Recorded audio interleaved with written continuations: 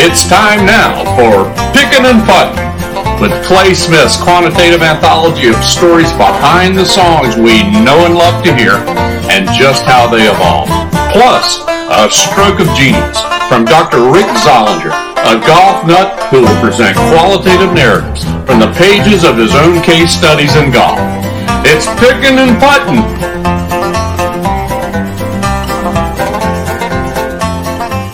Hello, everybody. Welcome to Pickin' and Puttin'. I'm Clay Smith, and I am here with my partner in crime, co-host, Dr. Rick Zollinger. How you doing, Clayton? I'm here. Man, you looking good today, buddy. Oh, yeah. You are Ben Hogan look. I got my one iron for Ben Hogan. I got my paraphernalia back here, all the hats.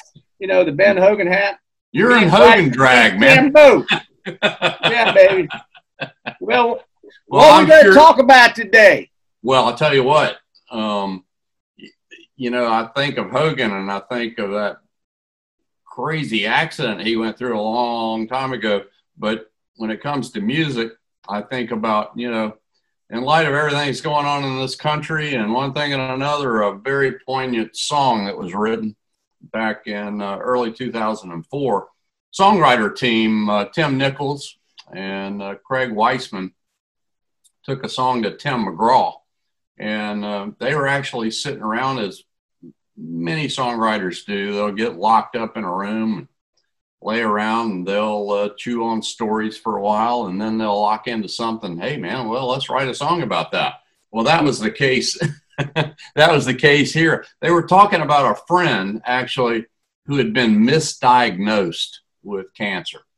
And if you can imagine that. I mean, in this that happens. Getting that news, I mean, that's some crazy medicine there, man. Yeah, well, it's a practice of medicine. It ain't perfect. No, sir, that's for sure. That's for sure. But, as they said, gosh, well, I mean, and how did he react to that? Some people get that news and, they just lay over in the bed and freak out. And then others have very cool responses like, hey, man, I'm going to grab all the life I can grab while I've got it. And out of this came that song, Live Like You Were Dying. So, this is about, they started talking about, okay, you get this bad news. Our guy got bad news. And even though it was a misdiagnosis, he started living life to the fullest. And so out of this, the lyrics came, I went skydiving. I went Rocky Mountain climbing. I went 2.7 seconds on a bull named Fu Manchu, and I love deeper. And it goes on and on and on. And unbelievable, the timeliness of it and, the deep emotion behind it is the fact that Tim McGraw's father, Tug McGraw, the former Major League Baseball player. He played for the Mets and about Tom Seaver time frame. That's exactly right. That's exactly right. So Tug was diagnosed with cancer the year before they wrote this song, and he was given 3 weeks to live. Wow. Well, he lived 9 months, and he died early 2004, and this song was recorded soon thereafter. And I don't know. It's one of those things about, what would you do in this case? What would you do in this case?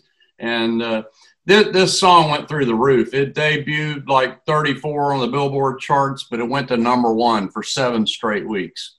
They won the Grammy. They won the CMA Song of the Year Award, Academy of Country Music Song of the Year Award.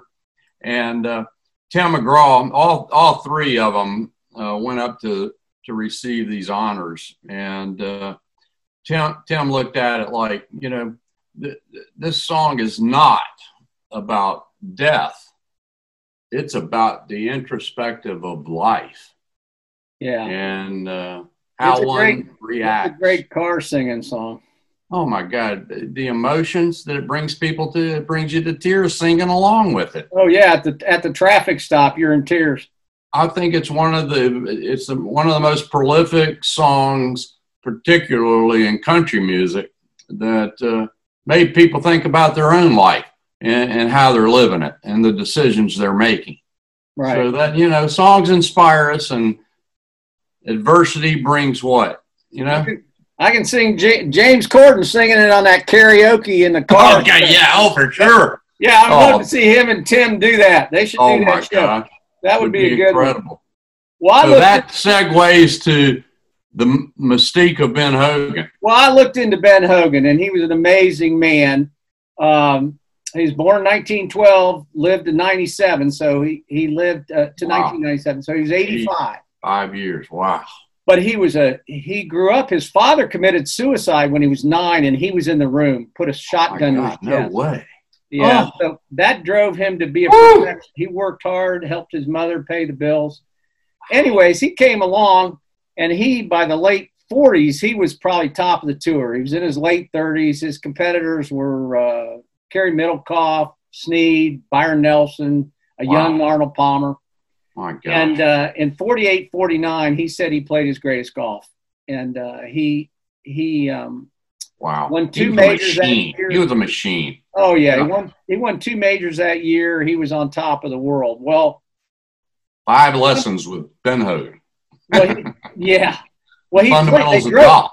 They drove everywhere back then, and he had driven 3,000 miles as of February, and they had driven he and his wife Valerie had driven from Phoenix to El Paso on their way home to Fort Worth. Whoa. So they had another 500 miles to go. So they stayed at this small hotel there. He got up in the morning and went and had breakfast because she didn't want to go. Came back. They tacked up their Cadillac, which was one of his gems that he had gotten because he was successful. And they hopped in the car to drive home to Fort Worth. And it was a nasty day, rainy, wet, foggy, icy. Wow. And he pulled out on the road, Highway 80 in West Texas, and he was going east. And a Greyhound bus pulled out around a tractor trailer. And he knew he had nowhere to go. So he dove across his wife to protect Valerie.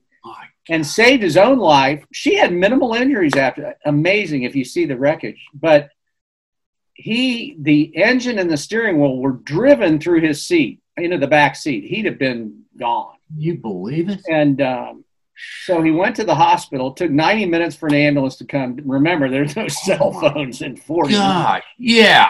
And he had broken pelvis, broken ribs, broken clavicle, broken ankle, everything.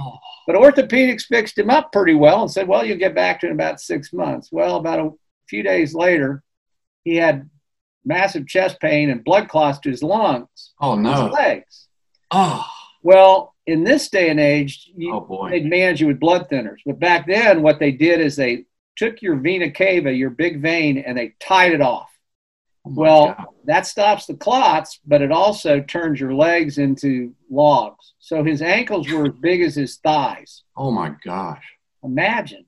Oh, no way. And imagine wearing the golf cleats. Talking about wanting to roll over and say, heck with this. Well, imagine getting into the leather golf shoes with metal spikes. No chance. No chance. My God. So, and that was the red light. Give me shin splints with good legs. Yeah, red light of his career. Red light for sure. But after that, he got out of the hospital about 2 months. He was the honorary captain of the Ryder Cup in the fall, and he went over to England, and all he could do was putt. And everybody figured he'd never play golf again. Oh my! Well, fast forward to 1953. This guy was amazing. And we talk about Tiger and his comeback with Rocco and the broken leg and the stress fracture. But this was greater. As a medical person, this was greater. No question about this his whole life. So he went out in 53, and his wife, Valerie, would have to wrap his legs with ace wraps every morning so he could walk and get his clothes on. And she'd help him get his shoes and pants on. No chance. God. So he went out and he won the first 2 majors of the year in 53. And so he got on Masters and U.S. Open back to back. And then he got on a boat and went to Carnoustie. No way. So he went to Scotland and he won the Open at Carnoustie and became they love him over there. Carnoustie is right, man. That's where it's 4 seasons of weather in 4 hours. Yeah, like I said, you can hit a driver 380 with the wind and a driver 92 yards into the wind. God. All in the same round. In the shape he was in? No, crazy. Playing in those conditions? Well, and going across on the ship. Challenge of a lifetime. Oh, they didn't even fly. Well, they didn't fly. They took ships. So it took them that many days to get over there and get back. Oh, my gosh. Well, so he got back, and that was the Hogan Slam. He got back, and he didn't play in the PGA because you had to walk, 2 or 3. Match play. Yeah, it was match play back then. Yeah, it was match play. I think it was 56, 58. They converted to stroke. Yeah, no chance if you had to play multiple matches in one day, you couldn't do it. And that was why this is a 2-iron, but that's why the 1-iron. If you folks are watching on YouTube, you can see how thin these faces are. That was at Marion. He hit that great shot. That's the famous picture of him at Marion hitting it on 18. He had to hit it from 200 and whatever yards, made a par, went to the playoff, and then he kicked everybody's rear end on Monday in the playoff. He was the only guy breaking. So that was a Hogan Slam. He won 3 majors. And you're talking about living like you were dying. Like you were dying, and he was squeezing it all in. Yeah, and in fact, when he won the British Open, think about this: he was so revered for doing what he did. He was a national hero. He came back and got a ticker tape parade through through New York City. Down those tunnels. Unbelievable. Amazing. And the president gave him the medal of something or other, and all those stoic man with a drive inside that wouldn't quit. Yeah, much to be said for it. Just like the song, man. Oh, absolutely. And he spent go skydiving, man. Go Rocky Mountain climbing. Go win 3 majors in a row. Yeah. That's where I give him. If you take, like you said, what we do in this day and age, in today's time, what this song means, we should get up and live like we're dying right now. Everybody needs to go forward, and it's a. Oh man, love deeper, speak sweeter. Speak sweeter. Hey, poignant thought of the day. Want to hear it. From a pop culture man, James Dean. Give it to me. Dream as if you'll live forever. Live as if you'll die today. Now that is a quote worth taking to the bank, folks. Skydiving, I went Rocky Mountain climbing. You'll be singing this in the car all day after you listen to this podcast, folks, because I know I will. Hey, friends, tune in each week. New episodes, insights in music and golf. Yeah, make sure you push the subscribe button, hit the bells on all those channels. And if you need to get a hold of us on our website, go to Rick and Clay at picketandputton.com, and we'll be trying to get back to you and get you all the paraphernalia we're going to have out there for picking and putting. And we'll look forward to seeing you and hearing from you in the future. And we had a lot of fun today, and hope you did too. So long, everybody. Bye, Clay. Bye, Dr. Z.